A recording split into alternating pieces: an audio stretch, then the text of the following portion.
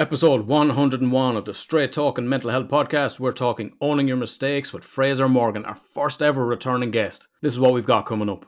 The best thing you can do is, I say, if you're dumb enough to make a mistake, be smart enough to learn from it.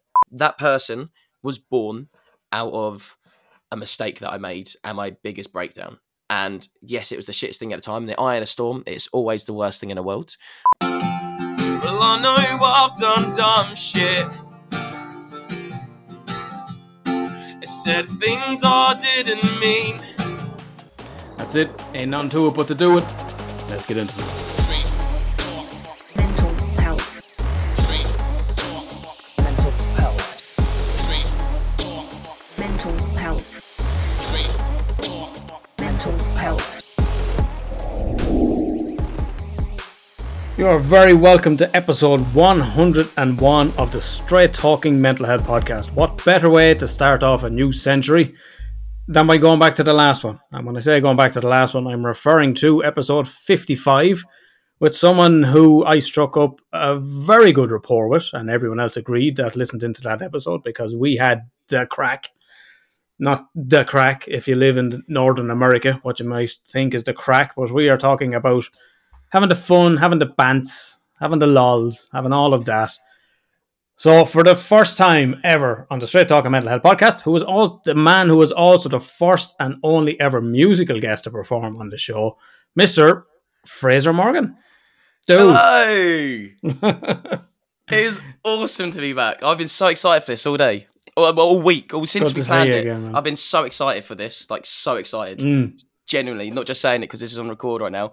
Been looking forward to this so much. I've booked out the entire evening from 6 onwards. I'm I don't care how long I'm here for. This is where I am tonight. This is a new sort of concept, and there's no co-host on this episode. It's just myself. So we're going to you're going to be the guinea pig, I suppose, man. You know, what better dude to test out stuff on than your good self? Did together, it was just us two anyway. It was just us on the interview, but there's no co-host for the check-in at the start. But what we're going to do is we're going to have a check-in, and we're going to have a smiles and riles, and then we're going to get into everything from there, man. So what we're really trying to get going here is not an interview. You know, I don't think ours was particularly an interview anyway, because yours was actually one of the ones that the topic came from the discussion. Episode Correct. 55. It was free flowing. Yeah, it became the episode on the inner child. Yeah, we went in with no concept and was like, this is where the discussion has taken us. So that's where we went with that.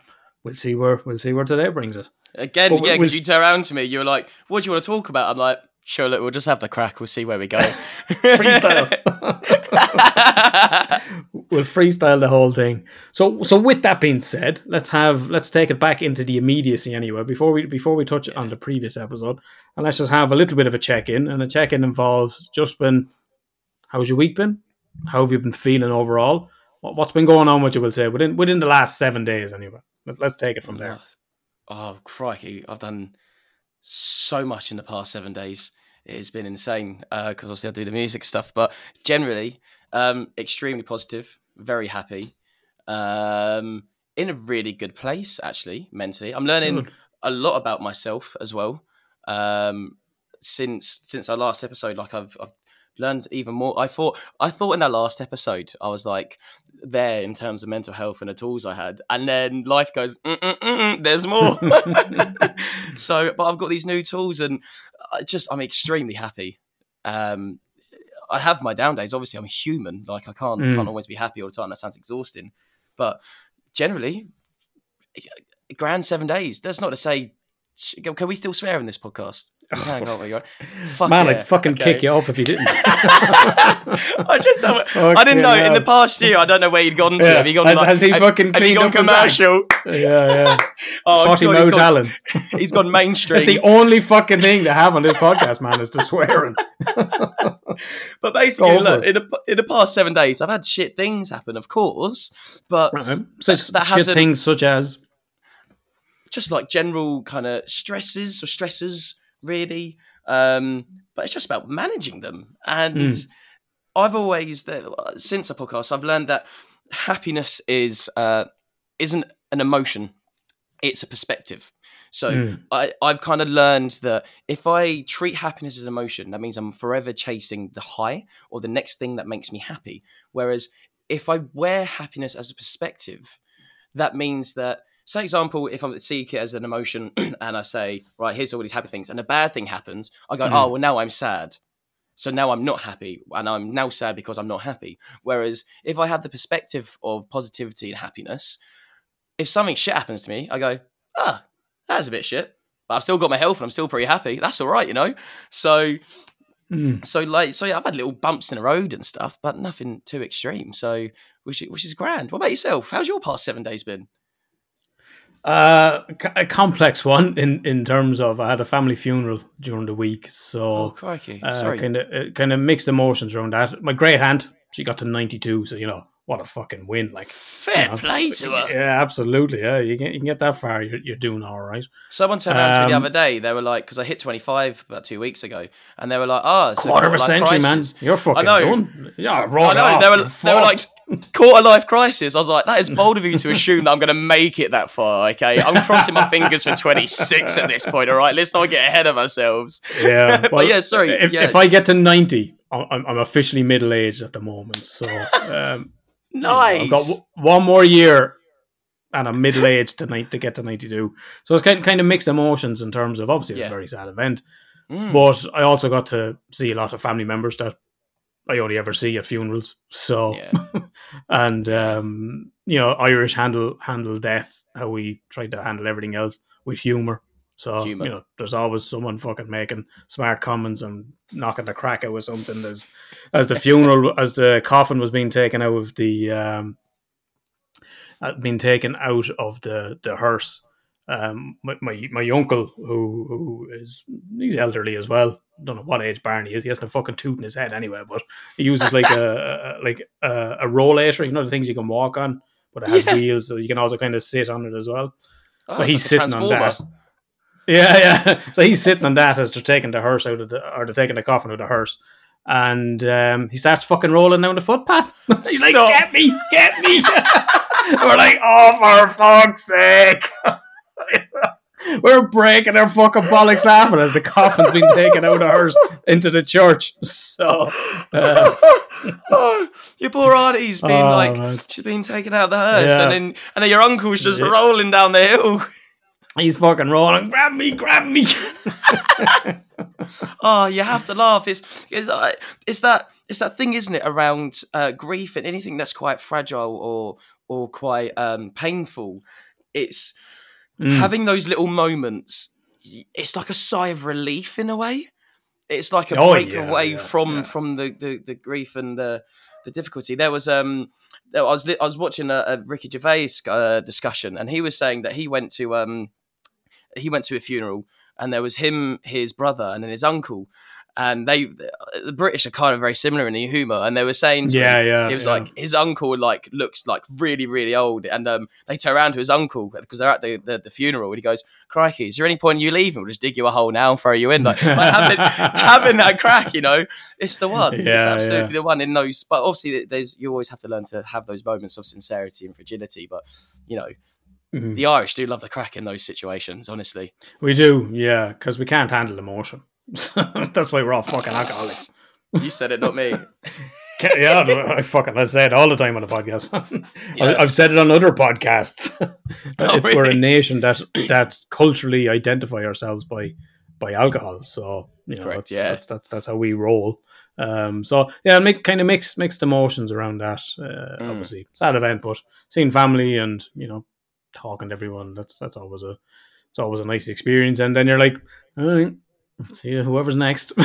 So I guess I'll see it the next one. That's the kind of family dynamic. I think everyone's kind of married and stuff. So See, I don't really have much of a family, so I don't see them anyway. But I've heard from lots of friends. They're like, we'll go to a friend or a family's funeral, and they'll be like, "Oh, we should meet up outside of this dynamic," and they never do. It's that sort of never thing, do. Isn't it? No. Everyone knows that. Weddings and funerals typically are the usual one, but I think all the weddings are done. So funerals is the way it goes. So that was my week, man. So also what we do on the intro part of the podcast, as you know, we have a little smiles and riles. Things that have made us smile, things that have made us rile. Normally people would be looking for the social media stuff. This is, as I said, this is the guinea pig episode, so I might just plug the social media stuff at the end where people can get it, but I'll quickly get it out of the way. TikTok, Instagram, Facebook, and Twitter is all at STMH Podcast. Website, stmhpodcast.com. If you want email, hello@stmhpodcast.com. We'll knock that bit out of the way. I'll probably plug in extra stuff at the end, so we Absolutely, go from and that you and get fully into the deserve correspondence to, at the end. I love it. Nice one. What's your smiles and rolls? Anything in particular, man, that's had you smiling during the week or riling recently? What do you want to go first, a smiler or a rile? I don't really have the only rile. The only rile I can remember is the one that I just told you about, where about 20 minutes before starting this, I've about 4 days ago, I started to teach myself piano. I listened to this fella play, and I've always wanted to learn. So, and I've made a lot of progression, but I was trying to record a video for about half an hour that should have taken me 2 minutes, and it took me 20 takes, and I was getting more and more frustrated. I started sweating. I was like starting to get really uncomfortable. I was like starting to get annoyed and stuff. I was like, that bloody sun in the sky, like, because you do. And I was just trying to record a video over and over again. I finally got it. I was like, right, that's it, I'm done. But the smile is, last year I played for some children in care. So my friend kind of put me forward for this gig where they were looking for some music for some children who were in like foster care and stuff. So I played it last year and it ended up becoming a reg thing. I kind of know them. They're like the people who lead it. And they were like, oh, do you want to come down to like a youth centre thing on a Saturday sometime and hang out with the kids? And I was like, yeah, absolutely. Like, I love that. I love kids. I think they're brilliant. I think they're great. As a straight white man, though, you do have to be careful what you say you love things, because people get the wrong idea. So I say I love kids because I think they're awesome, not because of anything outside those bounds, all right? That is in an affectionate way, in an appreciation of them as young human beings. Anyway, so these kids are awesome. And I bring my guitar and I sit down with them, and there's these 2 young lads, and I've got my guitar, and they're like, oh, well, they're both of them like, oh, we play guitar, quite shy kids. I'm like, oh, really? So I just let them play my guitar. I'm like, go mad. And they're like, really? And I was like, yeah, go for it. And they're like, oh, do you do music? And I told them about all the stuff that I do and all the gigs and festivals I do. Like, oh, cool. And as I left, I gave them all some of my merch that hadn't even been released yet. And I was like, look, have this. I was like, shh, this is for you. And then one of the lads followed me on Instagram. And since then, we've been really hanging out. Well, not hanging out, but talking, on Instagram here. He'll message me or I message him about music or whatever. And he's only a young dad, like 16, and the other fella must be about 13, 14. And then this week, I went and played for the Children Care again a year later for the same little festival they have. And I was speaking to one of the leaders yesterday because I wanted to become what's called like a big brother sort of thing, part of the system where you just hang out with one of the kids, you build a relationship with them, sort of like a role model sort of thing. And I wanted to do it last year and it kind of fell through the gaps. And she was talking to me about it again this year for this fella who was talking to me on Instagram. I was like, I think he's great. She was like, oh, he like really looks up to you. Apparently, ever since then, this put a massive smile on my face. I sat in my car and I was like, that felt nice. Not in like an ego way, but in a heart, like a warming in my heart. She told me that both the young lads, since I'm bringing my guitar in, they're always bringing their guitars in now. For the past year, every Saturday, every monthly Saturday, they bring their guitars in, they're playing, and then they also teach others guitar now. Oh, wow. And they're letting others use their guitars. And she was saying to me, she was like, and they're so incredibly patient. And she was like, but that's all since you've come in. And I was like, oh man. Oh, I was like, that put, if there was any holes in my heart, that comment there just filled them all with that. When you do your little bit, I called it looking after your corner of the world, we can't all save the world realistically. I'd love to go out and put poverty to an end and world hunger. I'd love to, but I can't. Single-handedly, I do my bit, but I can't. But I look after my corner of the world, and I try and invest into these little ripples. And that was just a lovely little one of them, where I'd kind of unconsciously, accidentally invested into the little corner of my world that's then invested into other parts. It's branched out and grown. And now that love and that compassion that I showed those children, they're now showing to others. And that made me go, I like that. I've got time for that. That put a massive smile on my face, and that was yesterday. So that was a good one for me. Excellent. What about yourself? So you really took on a mentor role with those guys. I don't know why me, because I'm a record. No, but is it not something? I mean, I don't know. I don't know if you did, but From what I know and what I remember from our last chat, probably something you needed. A mentor there. I know we spoke on the episode. Here's the thing, right? Here's the your thing. dad and that kind of thing. Correct. I turned around to one of the leaders yesterday, and I was like, to be fair though, I was like, I never really had a singular or consistent male role model really in my life. And maybe that plays a little bit in the part why I am like I am with other people. I do it because I just like it just puts a smile on my face. If I know I've made someone happy, I'm like, yeah, nice one. But if someone, for whatever reason, to whatever degree, looks up to me in some way for any degree of, I don't know, inspiration or wanting to be like, that takes me back quite a lot emotionally because, oh, crikey, me? I was like, okay, fair play. But it also makes me, it's like, oh, it's nice that those two young lads have looked at me and gone, I like what that person's doing. Let's kind of reciprocate that, copy that, and replicate. Sorry, not reciprocate, replicate that. And that's nice. That's lovely. It's cool when someone goes, I did this because of you. Your smiles and rolls. You got some? I got some smiles and rolls. I got a few of each actually because it's been a couple of weeks. So the podcast has been gone for 2 weeks. I don't know if you'll relate to this or not. I suspect maybe you will. I went to Comic-Con in Dublin there a couple of weeks ago. Yeah, I saw. And first time I ever gone, and it was in the convention centre in Dublin. And when you're queuing up, they fucking bring you. You're looping back. Obviously, they're trying to maximize the space of people. So, you're walking up 20 feet that way, 20, back this way, that way, that way.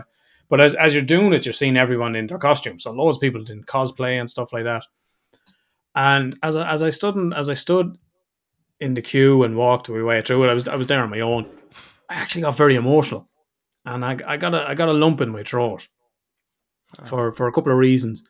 One, I thought, how many autistic people is there here? There's looking around, there was a fucking load of them. And two was these people got to be unashamedly be themselves as someone else.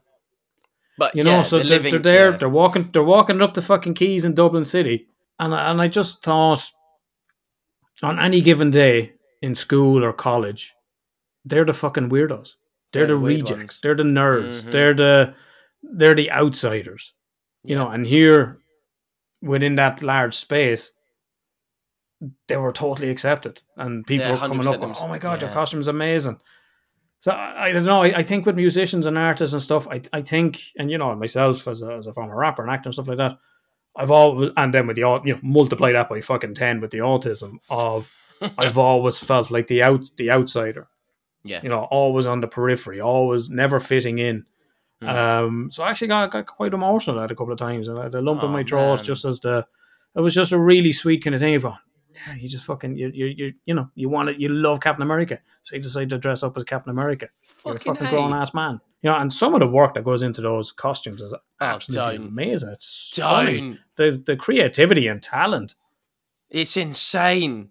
I don't understand how they do it. I've got no visual talent whatsoever, and these people, the time, the effort. Can't have it all, man. You got the fucking musical talent. Leave some for the rest of us. I'll behave. But I'm into my painting. Behave. Stuff. You're fucking watching Carry On films. Behave. Leave it out, right? As I'll end this podcast right now. Stop being a dick. Anyway, I'm trying to be. I thought we were having a moment.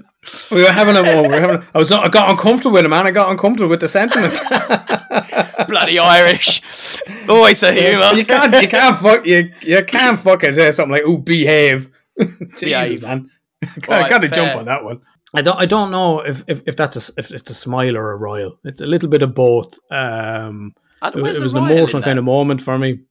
Yeah, I don't know. It was just the emotion that it brought up, and royals aren't necessarily something that anger us, but it's kind of the opposite. So happy tears. Of a smile, happy tears isn't a royal. Yeah, it would have been kind of something similar to happy tears. There was no tears, but definitely. But it's on that spectrum lump in my that. Throat. Correct. Yeah. So I made her a quick little smile. I was during the week at a client who had finished up after a couple of years working with me. And we did some great work together, and we really had a very strong therapeutic relationship, and we had a lot in common, which helped to build that relationship. And I finished up and he texted me then during the week. I was at home for lunch and he texted and he said, "Oh, I left a gift for you down at reception of your office." I was like, "Oh, fucking hell!" Like, that's Jesus, it's so thoughtful. Like, so I get down there and I'm trying to see if I can grab it. I'm going to grab it. Give me 1 second. Go grab it, please. So I got this Batman the animated series. Yeah. So there's hardback cover, but not only is it's a Batman book, but it's all like the Art Deco style posters from the series. And it was like, oh my, he said, "Yeah, I know you like Batman. I know you like art." And I was like, "Well, do you know what I love more than Batman and what I love more than art is Batman and Art Deco style Wow. posters and stuff." Yeah. So I was like, what a fantastically thoughtful gift. Like, That is a champion of a gift. so that was yeah, absolutely, yeah. So that really meant a lot to me. Yeah. So it's the same. It's kind of the same as the podcast in terms of welcoming feedback and stuff like that. So, sometimes people, what you get a lot in therapy is you get the Irish goodbye. You don't always get the final session. You don't always get a closing session to review previous sessions. What you typically get is, "Oh, actually, I'm not around next week now, and I'm away then the following week. Do you know what? I'll drop you a text and I'll schedule in the next one," and they never come back. It never happens. And this could be people you've worked with for a very long period and stuff like that. So to work together with someone for that long and to see someone make such progress and be so grateful and to get that of going, "Look, this our work meant a lot to me, and here's a token of my appreciation." So that really meant a lot to me to receive. That's so sweet. It's those little things that, like, absolutely, yeah. Actually, with Sarah, who we had on, we had Sarah from Chalk Dara, the manager down at the resource centre where my office is, and she was like, "Oh yeah, he dropped it in." And do you know what she said? Do you know what I was thinking to myself? How fucking great is that? Not only, she said, well, the first thing was, "Oh my God, he actually put it in a gift bag." And then she said, and more than that, it was a man giving another man a present. Yeah, that's a good point. Yeah. That's a good point, because the closest you'll get to that is your mate buying you a shot in the pub. That's the closest you'll get to buying a man a present. And then piss going, I love you, man. I fucking love you. Come here. Oh, come here. Yeah. I fucking love you to bits, mate. You don't even know. You don't even know how much I love you. I'm telling you don't even know. And then the next morning, you just don't talk about it. Yeah. It's like you fucking cross swords in the middle of the night or something. Right, tell no one, all right? That's between us. Nothing else. Yeah. I love those drunk things between men. Yeah. But those drunk things between men, they're so great. They're some of my favourite. I mean, thankfully, my friends are very similar to me, where we don't give a fuck. I'll tell you I love you, and they'll tell me I love me. But like, it's been in the past, like, it's those moments where you're in a club and you're absolutely wankered, and you just grab your man on the back of the neck. You go, "I fucking love you to bits, mate." Like, they're the best. I love them. I live for it. But yeah, no, you're right. It's the closest men kind of get to that vulnerability, isn't it? Yeah. So, we've done an episode on toxic masculinity in the past. So that was me. That was me smile during the week. And then this morning, myself and James, my young son, who was 6, we went out for breakfast, and we're in Kildare Town. Kildare Town has the Round Tower. The Round Tower, as I understand it, is almost 1,000 years old at this point. Kildare is a very old town. So we went up to the top of the Round Tower. So it was really cool, because at one point I said, "You know what I'm going to do?" I said, as it stands at the moment, we are the people that are highest up in Kildare Town. There is no one above us in the town. So I put him up. I said, "You know what I'm going to?" So I lifted him up and I put him up. I put his head up to the rail. I was like, "You are the highest thing in the area. There is no one that is high as you at the moment." It's one of those little core memories as well for him, where we look back and I go, "Oh, I remember when Dad did that." Yeah. So actually, do you know what we did? I was like, "Oh, did you enjoy that?" He goes, "Yeah." I was like, "Oh, I don't know if I do it again straight away." He's like, "Maybe, maybe like when I'm 10, maybe like in 4 years."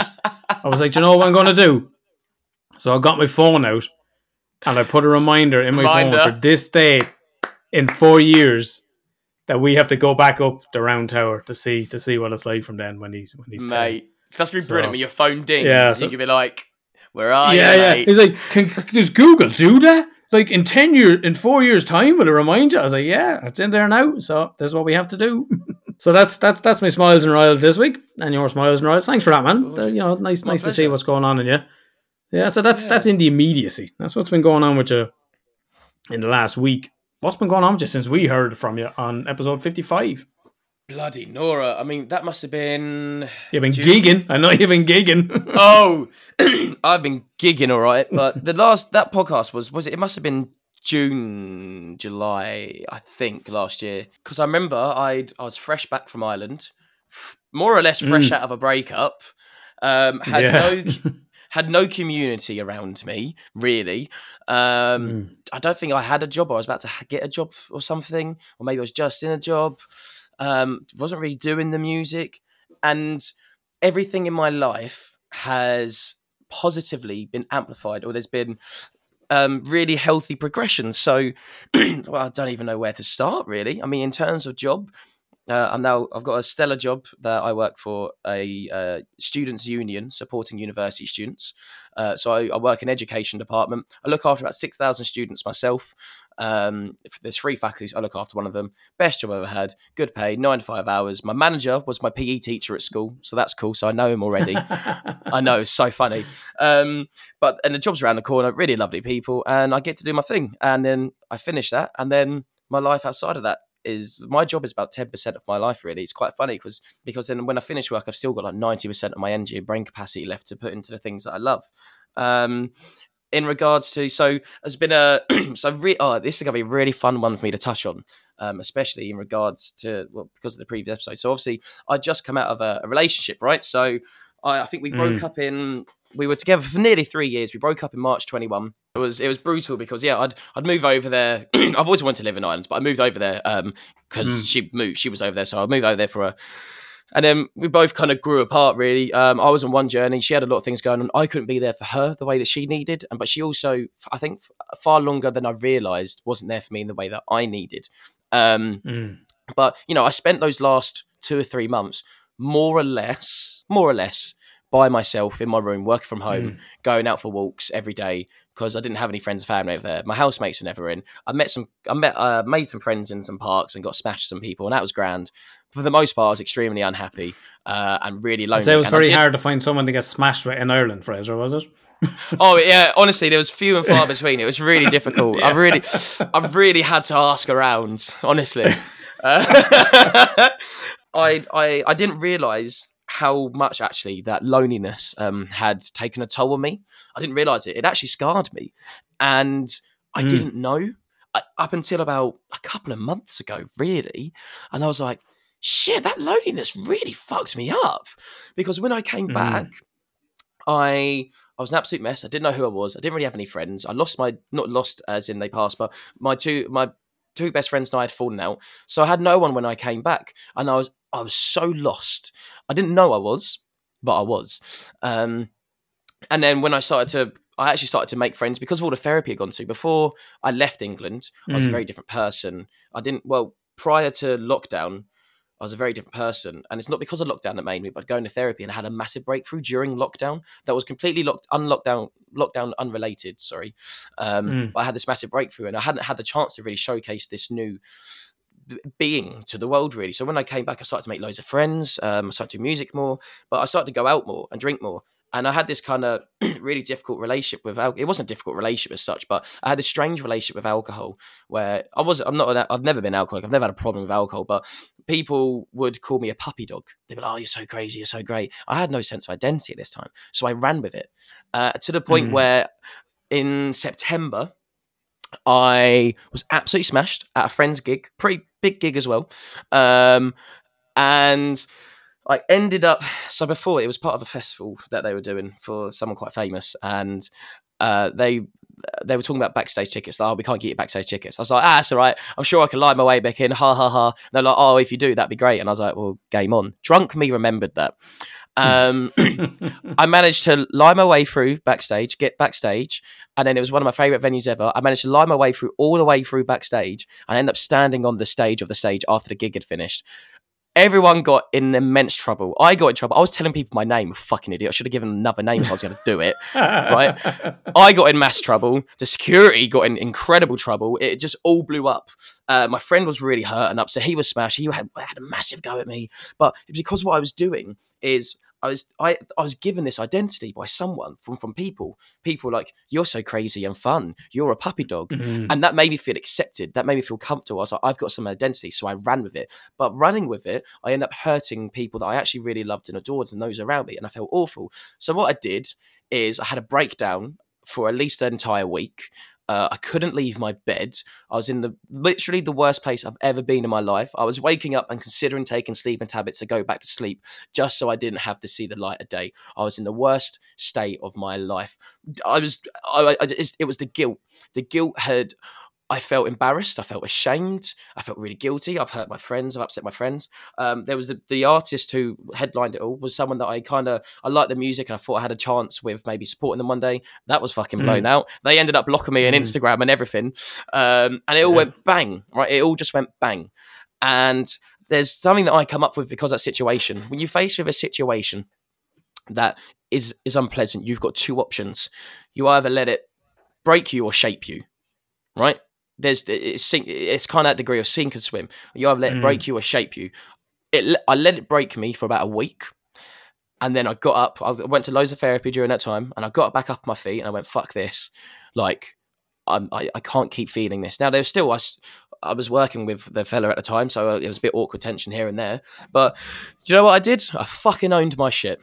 I went, you know what? What I did there was absolutely awful. I sent a massive apology to him. I emailed the music venue and the artist. I emailed them both and I said, look, I'm really sorry. That is no representation of who I am. I highly regret it. I'm really sorry for the people I've hurt and upset. I feel very bad about it. It's not going to happen again. I'm going to learn from this. But I just wanted to let you know that I'm sorry. And I owned all of my shit and I went, that's not cool. You need to sort this out. I went to therapy, sorted myself out. I went down to the lowest point I've ever been in my life. I lost some friends who I really liked. I thought I'd blown my music opportunities. Everything went to shit. It went kaboom in my face. And I was the worst I've ever been. And I was having... not suicidal thoughts as such, but I was having thoughts that scared me. And I never had that before. I'm like, this isn't me. I don't recognize these thoughts. And that was scary. I was like, well, these thoughts are petrifying. I don't relate to these. I never want to act in any of them, but they scared the fuck out of me. But yeah, so I owned all my mistakes. I owned all my shit, and grew from it. And then I've got the men's mental health group that I run on the last Sunday of every month. I miss some here and there because of my music and stuff, and they're great. And then from that, I wrote a song called Mistakes Don't Define You, right? And it's one of my favourite songs I've ever written. And this song is based entirely on that. The opening lyrics are, it's times like these when I order a drink and I know I probably shouldn't, but it's last orders and with my mates, so I don't see why I wouldn't. I'm enjoying myself, so I would have stopped. We're only having a laugh, but then I realised I shouldn't have ordered that drink, so I've taken things too far. Fuck, right? And that's the opening verse, right? So people hear that and they go, oh, fuck. And it's one of my favourite songs I've written. And what I did, how I handled that situation, I said, therapy, owned my shit. For a while, I didn't really mention it to too many people. And I ended up seeing, so the band that I'd pissed off, like my friends, they were in a place that I was about to play. And I was about to play that song. And I was like, I haven't spoken to them since. And I was like, well, I can't not play it. It's my song. Like, I've got to play it. So I played it. Afterwards, at this point, like the biggest transformation of my life, and I'm still that person now, and I'm really happy who I am now. And I just swallowed my pride, and I went, fuck this. Be an adult. And I went up to the table with all of them, and I shook their hands, and I went, it's really nice to see you all. Just want to let you know, I really hope you're doing well, and everything's okay. I'm sending you nothing but love. Shook each of their hands and left. And that was it. That was the end of the dialogue. They didn't say anything to me. I didn't want them to say anything to me. I wanted to go up to them and let them know. I sorted my shit out. I'm sorry. Did you hear that song? Yeah, you probably did. I shook their hands. I went, I hope you're okay. And that was it. And I was an adult about it. And I left. And then a couple of months later, the leader of that band, he messaged me. He was like, he ended up unblocking me. And he was like, I see all the stuff that you're doing. I just want to let you know I'm really proud of you and I think it's absolutely amazing. And I was like, nice one, man. That means a lot. So, but the relationship still isn't quite there. But I owned my shit. I was an adult. I went, yeah, you know what? Or what I did there was a bit of a dicky thing. But Mm. what I'm going to do, let it fucking kill me for the rest of my life and I live in guilt and shame and then never leave my house again, or own it and grow from it. So I grew from it. And now at gigs, when I play the song, I name drop both the bands that I pissed off. And when I play at gigs, I go, right, this, and that is a pretty famous person as well. But I've sorted myself out now and I've owned my shit. But anyway, here's the song. And I play it. And I go, boom. I don't know. I know that the relationship with myself and the band are better now. Like, they've seen me out and about. I've managed. So, you know what's really interesting? For about 6 months, I kept having dreams about the band and seeing them and apologising to them. And I kept waking up really upset. And then one day, there was a window of opportunity where I saw two of them outside. And I went up to, I saw one of them walking past the co-op, and I said hello to him. Hadn't seen him since, because he was going to play drums to my song. He's like, I can't now. I was like, that's fair. Went up to him, gave him a hug, said, hey, how you doing? Saw him and his missus. Then I saw two of them in a pub, and I hugged them both. And I went, you're right, I'm really sorry about that. And they went, fair play, thank you. And then the other lead singer, it was kind of the same thing. But ever since then, the dream stopped. I stopped having those dreams or apologising to them. I stopped having that guilt. I stopped waking up guilty. I stopped waking up sad. And that was really important for me, was to own my stuff and apologise like an adult. We're adults, right? We do dumb shit. Intentionally or not, we do dumb shit, right? The best thing you can do is, I say, if you're dumb enough to make a mistake, be smart enough to learn from it. It's as simple as that. Literally, in its rawest form, it is as simple as that. If you fuck up, learn from it. There was a time recently where I'd upset a friend, actually, it was the day after I'd moved back from Ireland, and I was an absolute mess. And I'd almost like kind of tested or almost crossed a friend's boundary, and I felt really bad about it. And I was absolutely smashed. I felt really bad about it. I upset them. And I went, you know what? I'm going to learn from it. And I apologised to them, and I was an adult, and I said, I'm really sorry for that. That wasn't okay. Now, they were still pretty annoyed and upset, and they didn't want any communication with me. And I still see around now, and they don't want, and that's okay. But that's their boundary that they've set, and I respect it. But what I did is I go, right, okay, grow from it, be a better person, right? That's it. Especially if you upset your friends, like if you ever cross a friend's boundary, or you upset them, or you test a friend's boundary, or whatever it is, just own it and apologize, and they'll respect you far more. You'll get far more respect from that, and you'll grow so much from it. I could sit there and go, yeah, but I was drunk, and they said that I should go, that they bet me that I could do it, or I can go, nah, shouldn't have done that. Be an adult, you know. Just own your shit. That struck me as you spoke about I suppose two elements there in what you've conveyed. First one being around what you just said there, and I just thought, there's many people that could have went, oh, for fuck's sake, like, I'm only having to fucking crack, like, settle down, like, Yeah. It's very easy to do that. You boring bastards, like, you could, like, for sure, fuck it, like, it's just a gig, like, we're all having to crack, we're all having a few drinks, like, I think a lot of people could have gone down that road of, as I said, not owning that mistake. And the second element then that really struck me was, and it's actually something that I would say to parents and I'd say to clients around identity. And you're nearly verbatim the example that I give to people. So what I'd say, and I think I might have said it on the podcast very much in earlier episodes, of for the first kind of 10 to 12 years, our identity is basically who our parents say we are. Correct. So if mommy and daddy tell us we're a good boy, we're a good boy. If mommy and daddy tell us that we're a little bastard, we're a little bastard. That's the first 10 or 12 years. The next 10 to 12 years, our identity is very much based on the peer group. So first 10 to 12, I am whatever mommy and daddy say I am. The next 10 to 12, I am whatever the lads say I am. So if the lads say I'm a mad bastard, I'm going to do mad bastard things. Yeah, because that's who I am. That's my role. That's my identity, or whatever it may be. But yours is almost verbatim what I describe it as. Literally, it almost follows suit. And around that is when someone gives you an identity, or with that puppy dog thing that I went through, they gave me an identity. But what they were really giving me there, if you really break it down and you really reflect on it, is they weren't just giving me an identity. They were giving me this feeling of acceptance, right? Because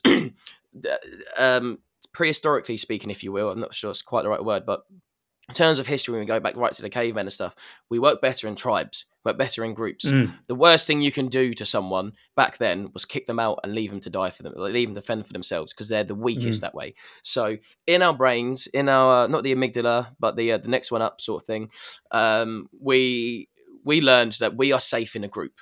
So when someone says to you, "You are this," you kind of unconsciously go, "Yes, I am," because you want to feel accepted. You want to feel part of the group. You don't want to. If you say "No, I'm not," there's a bit of tension. You then are out of the group. You don't feel safe. So we play up to it and we go, "Yes, I am correct," because then it's that part of that tribalism, that sense of part of that tribe, really, and then you feel safe. And it's realizing that, and it's just realizing you aren't who people tell you are. You are whatever you choose to be. And I know it sounds like a Spider-Man quote, but No, I'll tell you what it is, man. It's a fucking Iron Giant quote, and I can tell you that for a fact because I have it on a t-shirt. I've got a tattoo. Oh, is that the quality is bad? Is that Iron Giant? That's I don't know if you can see it. I'll send you a picture maybe, but that's the screw from the Iron Yeah, Giant. send That's a picture so we can put it. Be who you want to be. That's what it is. Yeah, that's why I knew I have it on a t-shirt. Because I got it tattooed, yeah. So that's the screw from the Iron Giant on my arm, and only 2 people ever noticed it. The screw, that's what it was. Yeah. It's the screw from the Iron Giant. Giant. Send a picture. I'm gonna stick that on the video for the YouTube. Yeah, absolutely. First part of your life, like, I'll be who this adult says I am. And then you get older, you go, I'll be what my mates tell me I am, so I'm feel included. And as you get older, you go, I don't think I'm either of those things, actually. You know, and then you find, and now I do genuinely believe that the person I am now from last year is the person who I will be now for the rest of it. I feel like I've really warmed to my own skin. I feel like I know who I am now, very much so. Yeah. And I can look at my life and I can go, I've done some dumb shit. I'm fully aware of it. I've been an idiot. I've upset people. I've done and said some dumb shit. I fully get it. I'm taking that full accountability for it. But if I've grown from it, I'm no longer that. So actually, you can't get angry and bring it up and be like, "Yeah, but you did this." It's like, correct, I did. Yeah, I did. Yeah. You'd be even more angry if I kept doing it. But the fact that I've learned and stopped and admitted fault and taken accountability, responsibility, and learned from it and stopped it. If anything, you should be happier about that to a degree, even if you've pissed someone off and you've burned friendships or whatever, bridges. Still, a part of them goes, all right, fair play. That happened recently, actually. So when I mentioned earlier that I fell out of 2 best friends, I saw both of them about 3 or 4 months ago when they were smashed, and I spoke to them both briefly. One of them was like, really, like, she's like, okay, yeah, cool. And the other one was really angry because I clearly upset him during the pandemic, but I'd clearly upset him, which is why he fell out. And then he was really angry and he didn't believe a word I was saying. And he's like, I see all the stuff you're doing, but I just don't believe it. I bumped into him about 3 weeks ago for the second time since then. And he was like, dude, I want to let you know I'm really proud of you. He was like, you've come so far. He's like, the mental health stuff you do, the music you're doing. He's like, you're absolutely flying. He was like, I'm actually really proud of you. Like, and we managed to put to bed everything. And I see in life, it's not always, but you'll be presented with a window of opportunity to either right your wrongs or say your sorries. And it's very, very small, I've noticed. And I'm starting to have those. I'm starting to be able to close my doors and say my sorries to people who need them. So one was with my old best mates. The second one was with that band. And then the most recent one was with my ex. My ex. Like, I haven't been in a relationship since. It's been 1.5 years now. So the best thing I did for myself was stay single because I've learned that, like, what I want. But I was, for the past year, an entire year, I'm not joking, at least once or twice a week, I would dream about her in all different forms. And I'd wake up near tears. I'd wake up once because I was quite close with her dad. I'd want to wake up messaging him, sending the song that I'd written. The Home Is Where the Heart Is, that new song was about her when we were together. And there were so many times that I wanted to, because I felt like I didn't have closure. I was like, it feels really weird that we were so close. We were together for 3 years. We were in each other's pockets. Like, although it wasn't always perfect at times, still to this day, I don't think she's a bad person. I think she's lovely. Just, she didn't have the empathy or compassion that I needed. And back then, I was probably just a lot more anxious and a lot more stressed. I had a lot of wounds that I needed to tend to that she couldn't. So it was a part and part sort of thing. It was both. Like, when she didn't give me something, it made my hole feel bigger, so then I wanted it more, you know. But so I was having these dreams like once, twice a week for a year. And then the universe, it does, I tell you, I swear on my life, it gives you a door It might not always, but you have to notice that door. It's that window of opportunity where you get to do whatever you need to do or say in that moment. And mine was, I saw her friend, I still follow her stuff, posted on her Instagram a picture of her saying, "Good luck in Australia." So I was like, you know what? Window of opportunity. I owe it to myself. This is going to be my one shot. Eminem song, but this is my one shot. This is where I can get my closure. If I'm going to get it, it's now. So I've written up a really nice message. I was sober. It was midnight. I spoke to my mum and my friend about it, and I was like, right, listen to this now. I was like, what do you reckon? They're like, good. I was like, I'm not going to send it now because it's going to look like a drunk message. I haven't spoken to her a year. It's God midnight. She's going to think I'm fucked. I'm not going to do it now. So I saved it. I kept it. I sent it about 10, 11 next day. And what the message was, hey, I hope you're doing well. I've seen that you're moving to Australia and I couldn't not message you, sort of thing. This has made me really, really, really happy because for the entirety of the time that I've known you, you've always wanted to go. This has made me smile and I'm really, really happy for you. I hope you and the family are well. If you ever wanted to catch up, just let me know. I'll be up for it. But yeah, good luck in Oz. I know you're going to absolutely smash it. I've nothing but good thoughts and happiness for you, 100%. And then she read it next day. Didn't really reply, and then she sent me a message, and although it was a part of it with Al, I got my answer. She basically sent back saying, thanks a million, and then the next message was, what are your bank details, because I've still got half the deposit that I need to send to you. That was it, and I took that. I went, fair play. She doesn't want that dialogue. That's okay. So I replied, oh yeah, the bank details, whatever. But since then, not a single dream. Ever since I sent that message, I got my closure. Not a single dream. But long story short is, I got my door, right? I had my door with my old best friend. Although it took 2.5 years, 2 years, what year are we now? About 2 years with my two best mates. I got that door to say hello or sorry or whatever it needed to say, and now things are cool. With my friend's band, that window came round a bit quicker, maybe 6 months, and I got to say it to them. I got to own my stuff and be like, yeah, I'm sorry. And I get to get my closure with my ex, which was about 1.5 years ago. Okay, I'm sorry. Probably other people are pissed off. I know there's another friend who are upset. That sometimes that's people's ways of setting their boundaries, and you have to respect that as well. You have to gauge the situation, because I wouldn't go up to them now and be like, hey, I'm sorry for being a dick, because they might be still pissed off at me. I don't know what's going on in their life. But who knows? Maybe 5 years down the time, I might be sat next to them and I'll be like, oh shit, I haven't seen you in a long time. How have you been? And time does its thing. But I'm telling you, it's all a ripple, and you always get... look out for your door. I can't guarantee whether you'll always get your doors, but for me, I always have, which has been really strange. But I say to keep an eye out for your doors. If you get them, as long as you've owned your shit, you've learned from it, and you're genuinely sorry, go up and say sorry, and just be like, don't be like, sorry, I did this because of you, or I did this because of, or no becauses, no reasons. Yeah. You don't need just them. Owning it. Just fucking own it. Don't be like, yeah, I'm so sorry I pissed you off, or I'm so sorry I pissed you off, but you did this, or the reason I justify. Just say, I'm really sorry I pissed you off. That's not cool. And they'll respect that so much more, because they expect or a reason or a justification. And that's something that I've learned is just say sorry like an adult. Don't try and fight your corner. No one wants you to fight your corner. That person doesn't want to hear your reasons or excuses. You fucked up. Long story short, as raw as it is, you fucked up. Say sorry. Learn from it, grow from it, be a better person. Simple as that. There's actually been research around surgeons and doctors that make medical mistakes, where something's gone wrong and someone's been damaged, and they are less likely to be sued if they apologize and acknowledge that they made a mistake. There you go. And you get that, but you get that satisfaction of it's a multi-transactional thing almost simultaneously, because yes, you have to say sorry to that person selflessly.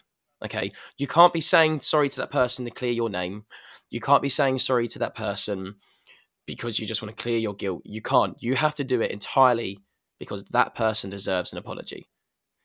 Because if you go at it from a selfish point of view, that's when the ifs and the buts and the reasons and the whys come out. But so when you do apologize, you just have to be like, you have to do it for them because they deserve an apology. You know, just say, I acknowledge it. That was a really shit thing. I'm actually genuinely really, really sorry. Mm. And they might turn around and be like, fuck you, but thanks. They might do that. Yeah. Right? And you can't expect them to be like, yay, best friends again. You can't expect that. Mm. All you have to do is just be like, that person, I've upset that person. They deserve an apology, actually. That wasn't cool. I'm a now different person. I've grown from it. I learned from it. It'll never happen again. I'm such a better person because of that. So I'm very, at the time, when I pissed off my mate's band, worst thing ever happened to me. Now I look back and I go, that's the best thing ever happened to me. Because from that, I've learned so much. That mistake, that upsetting my friend made me who I am today. This person who I am now, the one who runs mental health groups, the one who checks in with their friends and their friends come in and check in with them, the one who writes songs about mental health, the one who goes on mental health podcasts, that person was born out of a mistake that I made and my biggest breakdown. And yes, it was the shittest thing at the time. The eye in a storm, it's always the worst thing in the world. I was born from my mistake. And I know it sounds really hipster wankery philosophical, but it's true. I owe who I am now because of a fuck up that I made. But as I said, I come away from it as an adult, owned it, learned from it, apologized, grew from it, and now I am this person. Yeah, as I said, because of that fuck up. Fuck ups aren't great. I don't promote fuck ups. Don't go around fucking things up on purpose because you're like, oh, I'm gonna come out this a better person. No, you're wrong. If you accidentally fuck motivation. Up. Yeah. Don't be like, oh, I'm going to fuck up my friend's life today because I want to grow a little bit. It's like, you're going backwards. But, if you accidentally do, give it all the time and space it needs. Go and do your healing first. Check yourself. What did you do wrong? Where did you go wrong? What could you have done better? Why was it you did it? Don't be a knobhead. Right, sound. You sort your shit out. Cool. And then if it comes around, wait for your door. And there's, loads of elements there I wanted to touch on. One is, and it's stuff that I explain to clients around what makes an effective apology, and whether we know it or not, an effective apology. People don't realise whether we know. Like people will say, "Oh, I'm sorry." It's like, you're not fucking sorry. I hear the words coming out of your mouth, but you're not sorry. Whereas when we hear an effective apology, and and there's elements within that of what makes an effective apology. So one is, okay, so there's an acknowledgement that you've done something wrong. So there's the acknowledgement you've done something wrong. Your behaviour has affected them. The reassurance it won't happen again. And then there's reparations. So basically what that looks like, and if you heard it, you'd be go, nah, that's a motherfucker, that's sorry. So it's, look, I'm really fucking sorry. I fucked up. Shouldn't have did what I did.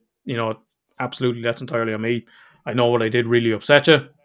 There's maybe, there's no excuse for what I did. I was in the wrong. Look, I'm fucking wholeheartedly, I've learned from this experience. I can tell you again, it's not going to happen again.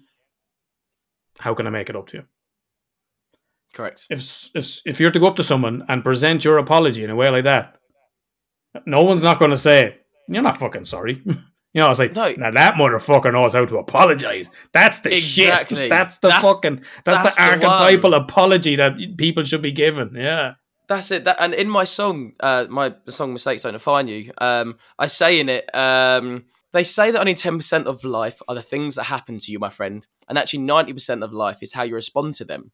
So if you respond appropriately and own all your mistakes, show action that you're sorry, then there's not much they can say. And that was the song that I wrote about pissing off my mates. But yeah, it's true. Just, as you said, it's like there's a method to a proper apology. It's not just like, soz about that. It's like, fuck off. No, you're not. Yeah. No, you're not. Yeah. Well, there's the elements. That's it broken down. And interestingly as well, around making mistakes and failure, it's actually through failure, literally, how our brain learns. So because you don't learn from the things you do the failure of something. Exactly. So it's, when a child is taking its first step, or, we go to grab something and, you knock it off the table, your brain learns, oh, that didn't work. So, adjust muscle dexterity accordingly, adjust grip. Correct. And, or you hit, you're playing golf and you hit a bad shot. Your brain is learning from what you're doing wrong. Because, that didn't work. Because as I say, we know what we know.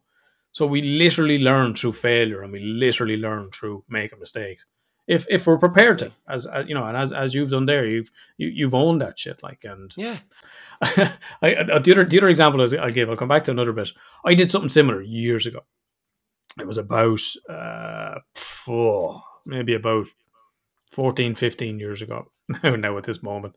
And as we Wow. were talking about the kind of masculinity and not being able to express ourselves, I'll describe a little, I'll get into it a little bit. So like that, I wrote letters, wrote physical letters, an email, a letter, and 2 letters, I think it was, to people. Two had been previous partners, my ex-wife. In it, I apologized. Explained that the breakup was, it was really a case of it wasn't you, it was me, kind of thing. An ex-girlfriend, I thanked her for everything I'd learned from our experience together, and I wrote one to my father. I think And we these had all the letters just are at the same time. You wrote these. get them all in around the same time, yeah, within Yeah. within the same period of time. Okay. It wasn't stretched out or anything like that. So explained to my dad. We had just, he works at the horses. We'd gone over to Newmarket in the horse box, like 24 hours together. I'm not joking when I say it's probably the most time I've ever spent with my father. Literally not joking. And I explained how much that meant to me, and but in my head, I had this whole scenario played out of going, we're going to be driving in a horse box. It's only going to be the two of us. We're going to open up. I'm going to have a heart to heart. I'm going to ask him about my family. I'm going to ask him about my granddad. I'm going to learn so much around my own identity. And, and I'm asking all these questions, and you get this monosyllabic reply. It's like, well, when did you start working on horses? I was like, 12 or whatever. Why did you do it? Well, that's what my father did. Like, right, this conversation isn't going the way I want, but it's okay, we're trying. So I wrote him this letter anyway, and left it there. I called up. I said, "Oh, look, just that's have a read of that whenever you get a chance." And I don't know if it was that evening or something like that. Answer the phone, and typical the way my father answered it. Well, like, all right, are you fucking depressed or what? I'm like, why? Like, what's with the fucking? I was like, no. I said, not fucking depressed. I just, it was stuff I needed to say. I just wanted to get that off my chest. Right. You're all right anyway, yeah? Yeah, I am, yeah. Right. Look. So that was it. Of again, an opportunity to own your mistakes and to let someone know that's your what doing. happened. You can't expect any sort of response because they'll all be different. As with your father's there, it was very all right, sound. As with my ex, it was very much. It was very much. Even though there was no apology, it was very much that.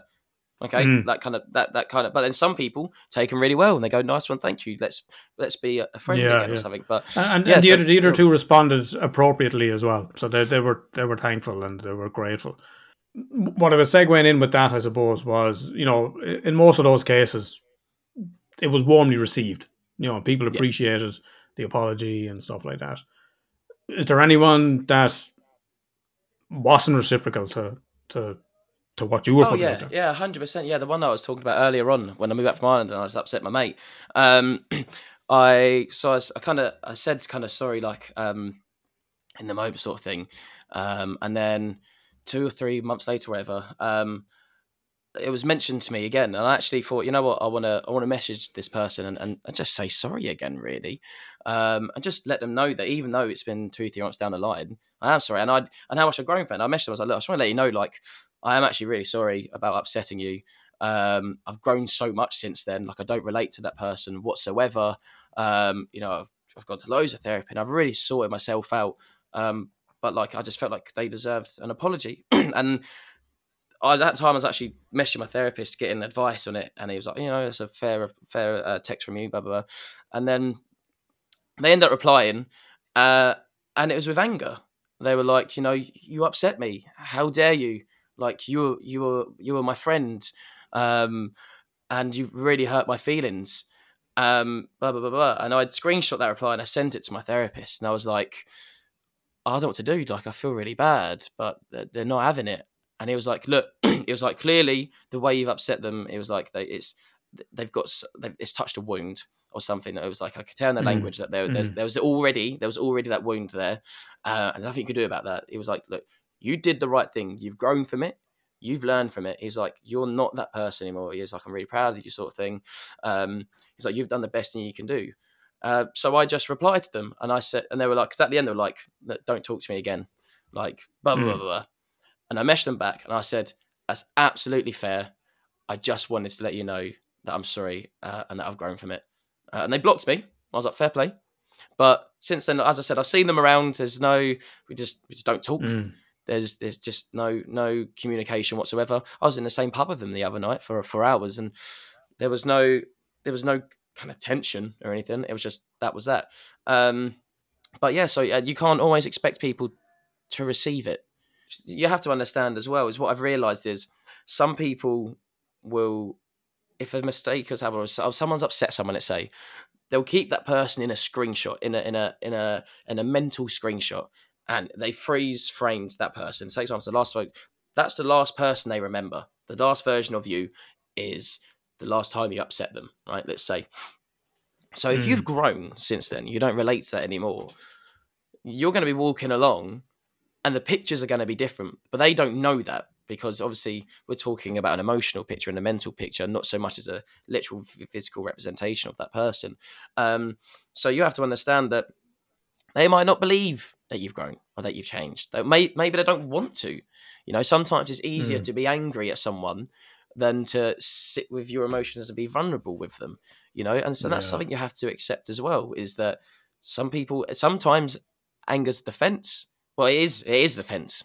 Anger is defense. Anger is the way that you protect yourself, and you have to have compassion for that person. And don't get me wrong, that's what I was going to lead into with the screenshot thing. Is I get worried, or people get worried, or anyone will get worried that they'll be like, oh, like I've upset someone. Like, oh, what if they chat shit about me to people about that person? And I've kind of learned that you are your actions, right? That if there's like a once in a blue moon thing where you've just like pissed off a mate, people are going to know that you're sound. If you're sound and you just piss off one friend in amongst many years or whatever, people will be like, look, this person's chatting shit about you, but so I know you don't like that, but you have to not fight your corner as such, but the way if there's going to be any form of defending yourself happening, I'm doing the bunny ears here, but quotation marks, but if there's any form of defending yourself here, the best way, if you've truly grown from it, you've learned from it, you've owned it, and you do feel sorry, the best way you can defend yourself is by showing it. Showing your growth, showing who you are now, showing that you've learned, and show that you're sorry. And I did that when I pissed off a mate's band. I did that. I went, yep, fair play. A little bit better. For anyone that's been watching on YouTube, that was not my aura glowing as myself and Fraser basked in a beautiful human moment. That was, in fact, the setting sun starting to fucking blind me. So I think I'm seen here now anyway. So I can see you now, mate. Apologies for interrupting. Yeah. No, you're grand, honestly. But yeah, it's just long story short, it's like the best way you can defend yourself is just by showing it in your actions. If you used to be a raging alcoholic and you pissed loads of people off and you crossed some friends' boundaries and you've really upset people, whether it's physically, emotionally, or mentally, no matter what. I think it's one of the 12 steps, isn't it? Isn't making amends is one of the steps for people with addiction. I have no idea, but like it's one of the things is that you make amends and you apologise for how you've wronged people. Yeah. If you've been an alcoholic and you've fucked some people off and you've hurt some people physically, emotionally, and mentally, or even if you went through just a really dark period in your life and you hurt people around you, even if you were having a bad, no matter what it is, people are going to chat shit about you regardless, right? If they keep you in your screenshot, the best thing you can do is just be a walking, the words that you want to say to them, walk them, right? Showing your actions. Don't directly be like, oh, look at me. Like, walk the walk. Don't just talk the talk. Yeah. I was dancing around the phrase because it's obviously used, but walk the walk, don't talk the talk. And just show it. Show that you're sorry. Show that you're a new person. Show that you're sober. Or show that you've got your relationship with alcohol under wraps. Show that you're not in that dark place anymore. Show that you've grown. Show that you've sorted yourself out. And you don't always need that person to accept your apology. But what you need to do is to accept yourself and forgive yourself that was once that happened in your past, correct? But in your past, right? Can you relate to that person who pissed your mate off? Can you relate to that person who, I don't know, boxed someone in the face? Can you relate to that person who stole a car, your dad's car, and drove it into a ditch, or whatever mistake you did? Can you relate to that person anymore? Or if you ever found yourself in a situation again, or the opportunity to have that happen again, could you notice it and not replicate it? That's the big thing. If you can notice it and not replicate it, congratulations, you're not to use good person, but you've grown as a person. Sorry, is what I wanted to say. We had some technical difficulties as we lost Fraser there, so we're going take two. But yeah, it's long story short is just own your mistakes. And don't get me wrong, I'll be completely honest right now. Like when the technical difficulties happened, and I sat there like my thoughts and my emotions, I was like, oh, this is making me anxious to talk about, because, and I'm okay to accept that. I'm okay to say this on this podcast, because when I did my first one, I was the same. I came away from it, I bared my heart out, and I was really anxious because I was like, I'm scared of what people are going to say or talk about, blah, blah, blah, blah, blah. And it's a similar sort of thing now. Like my brain goes, oh, well, you know, is someone who I've upset, like, gonna hear this, be like, nah, like you, I'm gonna go to the world and tell everyone what you did, or like you, I'm gonna tell about the time you called me a cunt, or what, I don't know, right? But it does give me anger. I'm human, right? And I'm gonna bear my vulnerabilities here just to show that it's okay to do for anyone listening. It does make me anxious talking about this. It does make me anxious to bare my heart like this, because it's scary. It's scary to say, I did something that has upset people or that I don't agree with. It's scary to say that because it's hard to say as a human. You don't like saying I was wrong, right? It's not cool, because if you admit that you're wrong, that means you have to reflect on why, and that opens you up to vulnerability. Whereas I was just thinking there, I was like, well, true growth comes from vulnerability, or these feelings of anxiousness surrounding things like this. But yeah, it does make me anxious, but your brain does go, I'm one of those people who I overthink, and I go, oh, what's someone going to say about me in the future? Or to be fair, really, like, they can't really say shit. And I say this to anyone who's listening, like, if you've made a mistake, you've learned from it, you've grown from it, and you're not that person anymore, you can't say shit to you, because as long as you're actually sorry and you've learned, as I said, you've learned from it. I'm sorry to repeat myself, but it's true. As long as you learn from it and you're actually sorry, and you show that in your actions, no matter what they say, they can scream from the top of the building, the fucking Kildare Tower, Round Tower, they can scream it from there to the entire world, right? And people might turn their heads and go, oh, did you do that? And as an adult, you go, yeah, like in the past, look at me. Can you see me doing that now? No, because I've learned.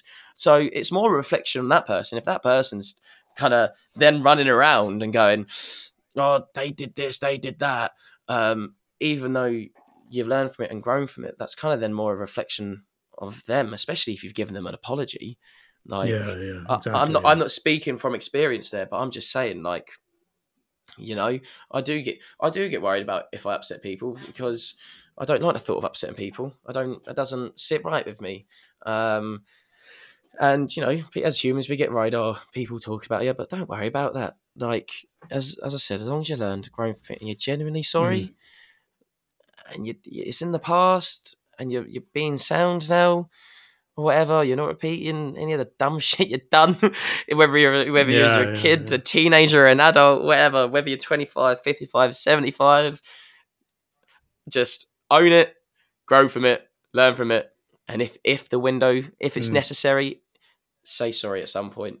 As I listened back to our previous interview chat, more appropriate title, Fraser, I was struck, as I am today, of the level of maturity, the emotional awareness that you have, and I think you're really the poster child for therapy. I think you're someone that obviously engages in therapy, and I think you're someone that engages in it and really gets something from it. You know, I think there's growth, and again, you know, people have forgotten there. You're 25.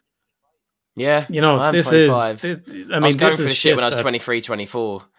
Yeah. I was only 25. But that level of maturity, and absolutely, it's a vulnerable experience, and it's an anxiety-inducing experience to come in and talk about these sort of things. But a million %, I can guarantee you, everyone that's listening to this will go, you know what? fucking fair play, man. You own But it's that never shit. too late either, though. That's the thing. Just as I'm starting to learn piano, right? It's never...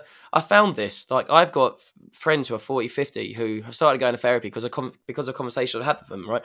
It's never too late to right your wrongs and to grow. What a dude. I absolutely love Fraser. He comes on, we have the crack, our first ever returning guest, and he will definitely be on again.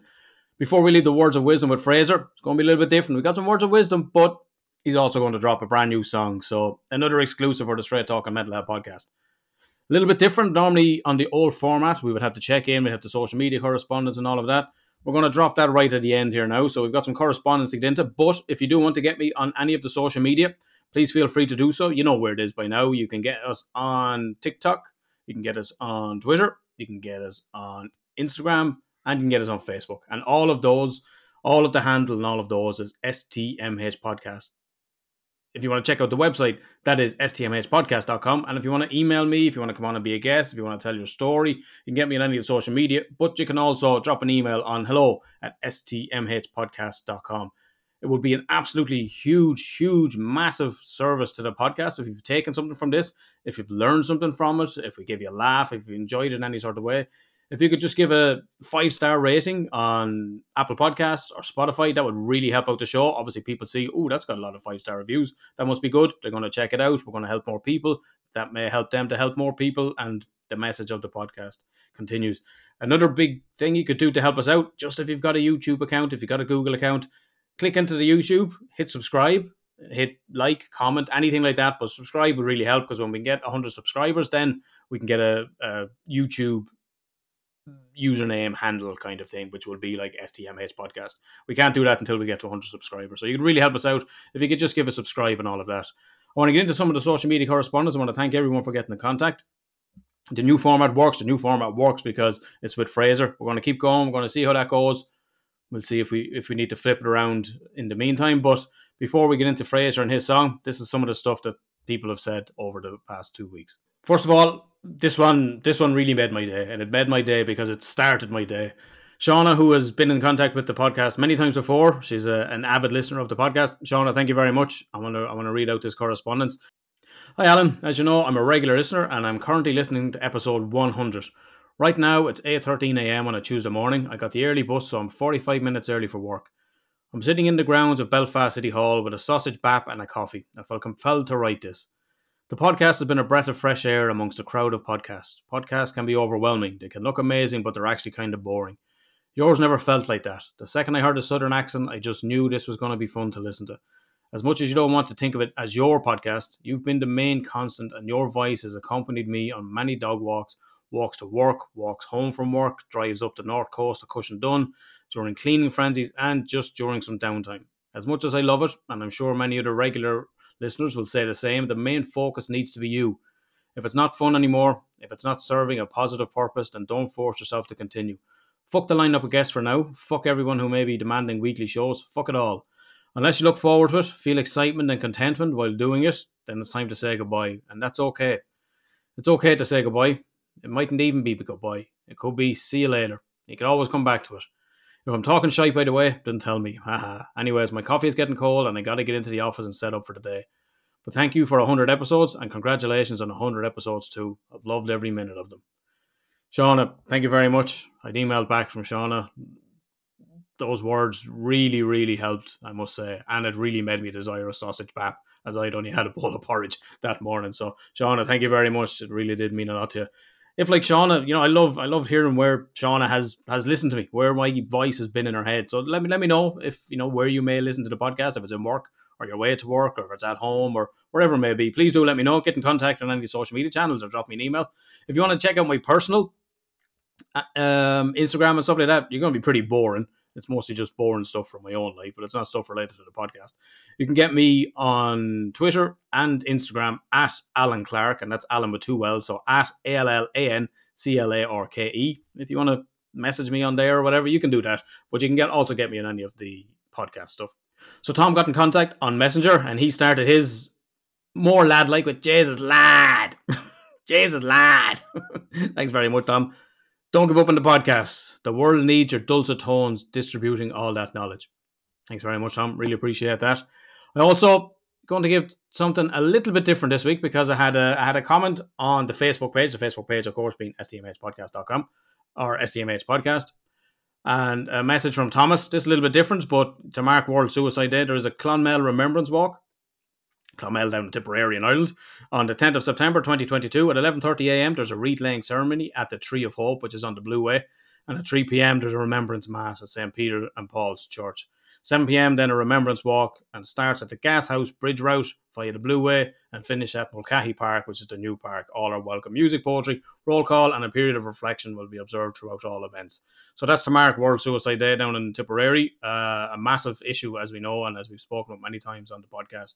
So hopefully, Thomas, I hope that helps. If you're in the Tipperary area, or you're in Clonmel, do pop along if that's something that has a personal meaning to you that resonates with you.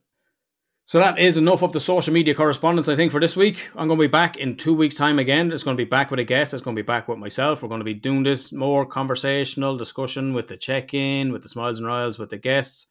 So you know what to do. Leave a 5-star review where you can. Give a subscribe on the YouTube channel. Message me. Let me know how you feel about the new format. Let me know if it's working. Let me know if you've got any feedback. I'd love to hear from you.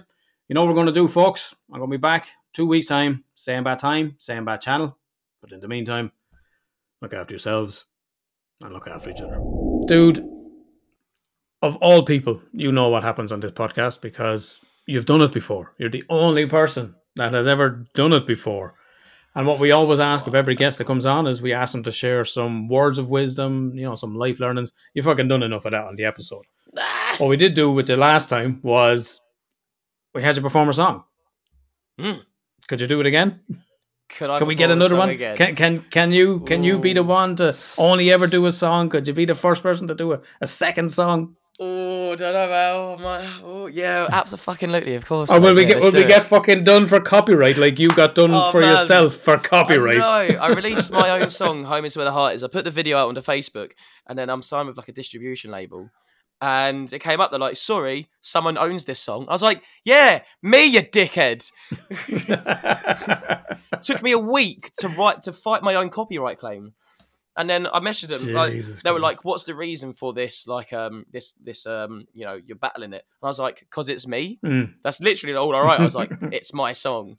And they a week later were like, fair play, and just let me do it. But yeah, no, there'll be no copyright in this, mate. And even if there is, I'll tell them to go fuck themselves. Before we get into the song, where can people check you out? Is there a website? Is there a Facebook page? Is there social media? Pornhub. Look, hey man, I'm not gonna fucking yuck your yum. You go for it. You can yuck my yum whenever you want, Al. Hey. But look, listen, right, grow up. Come on, we're adults here. No. Yeah. Who behave? Behave? All right, you go fuck yourself, Alan. Yeah. But no, listen. Where can people check you out? Instagram, Facebook, Twitter at Fraser Morgan UK. That's FRASER MORGN, not Fraser. Yeah. Fraser. He will answer to it, as I remember from the last time, but it's Fraser. I've answered to worse. Dickhead. No. Oi. Oi, come back. I'm like, yo, what's up? That's me. Fuck it. As soon as I open my curtain, fly fucking flies in. I was like, I see the B&B's open. No, mate, piss off. The other day, the absolute insult. Sorry, I know, about to finish, but the absolute insult. The other day, I sat in my room, I saw a fly come in, do a 360 in my room, bugger off out, and went into the toilet instead. And I was like, is it really that bad in here? Kamikaze is like, fuck this. Is this it? Fuck this. He came in and went, fucking hell, nope. And then just left again. But yeah. So anyway. Maybe I do need to clean up a little bit. Oh yeah, no, attitude stinks. Way to be dramatic, making your point fly. But all right, I get it. But yeah, but that's me. Yeah, you got a song for us? You gonna do one for us, man? Always, mate. So this is a song. So I did my first song, Home is Where the Heart Is, in a recording studio and stuff, right? An excellent song. Everyone should check it out. I presume it's on YouTube. Is that right? It's everywhere, bud. And babe, I was going to talk over my tune.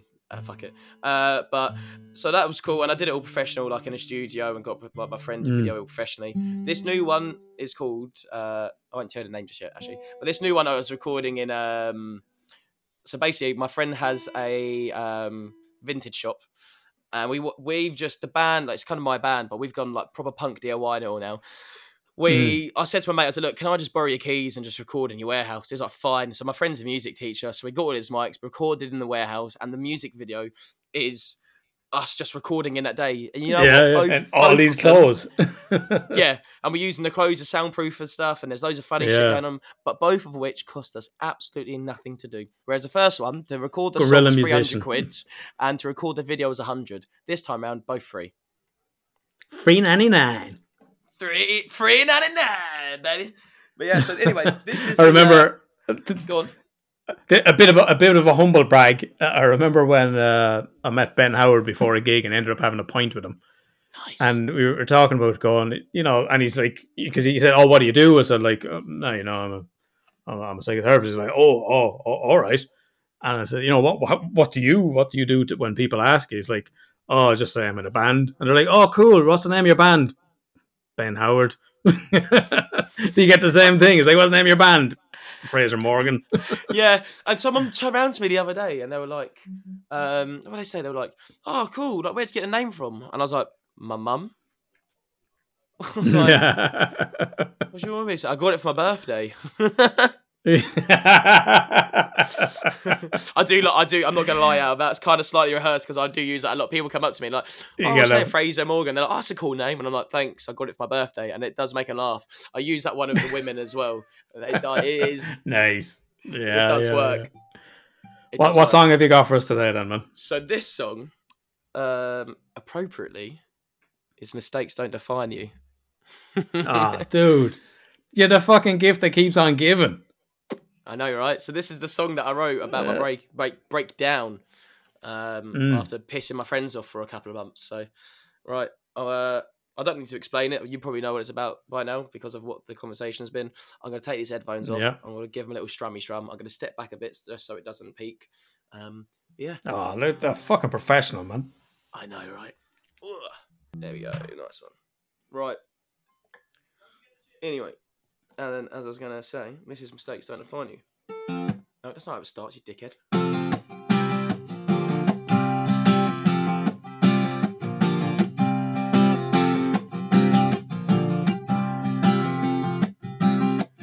Hey! Well, it's times like these when I order a drink and I know I probably shouldn't. But this last order's and I'm with my mates, so I don't see why I wouldn't. I'm enjoying myself, so I would have stopped. We're only having a laugh. Then I realise I shouldn't have ordered a drink, so I've taken things too far. Fuck!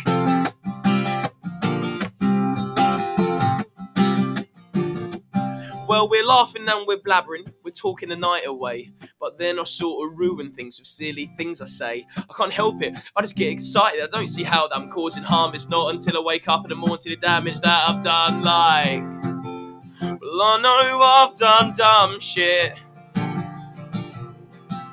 I said things I didn't mean. Well, we've all made mistakes, so don't point the finger at me. Well, I'll own all my mishaps. Sure, I'm sorry and it's true. Well, just remember, friends, oh, your mistakes don't define you. Nah, they say that only 10% of life are things that happen to you, my friend, and actually 90% of life is how you respond to them. So if you respond appropriately and own all your mistakes, show action that you're sorry, then there's not much they can say no.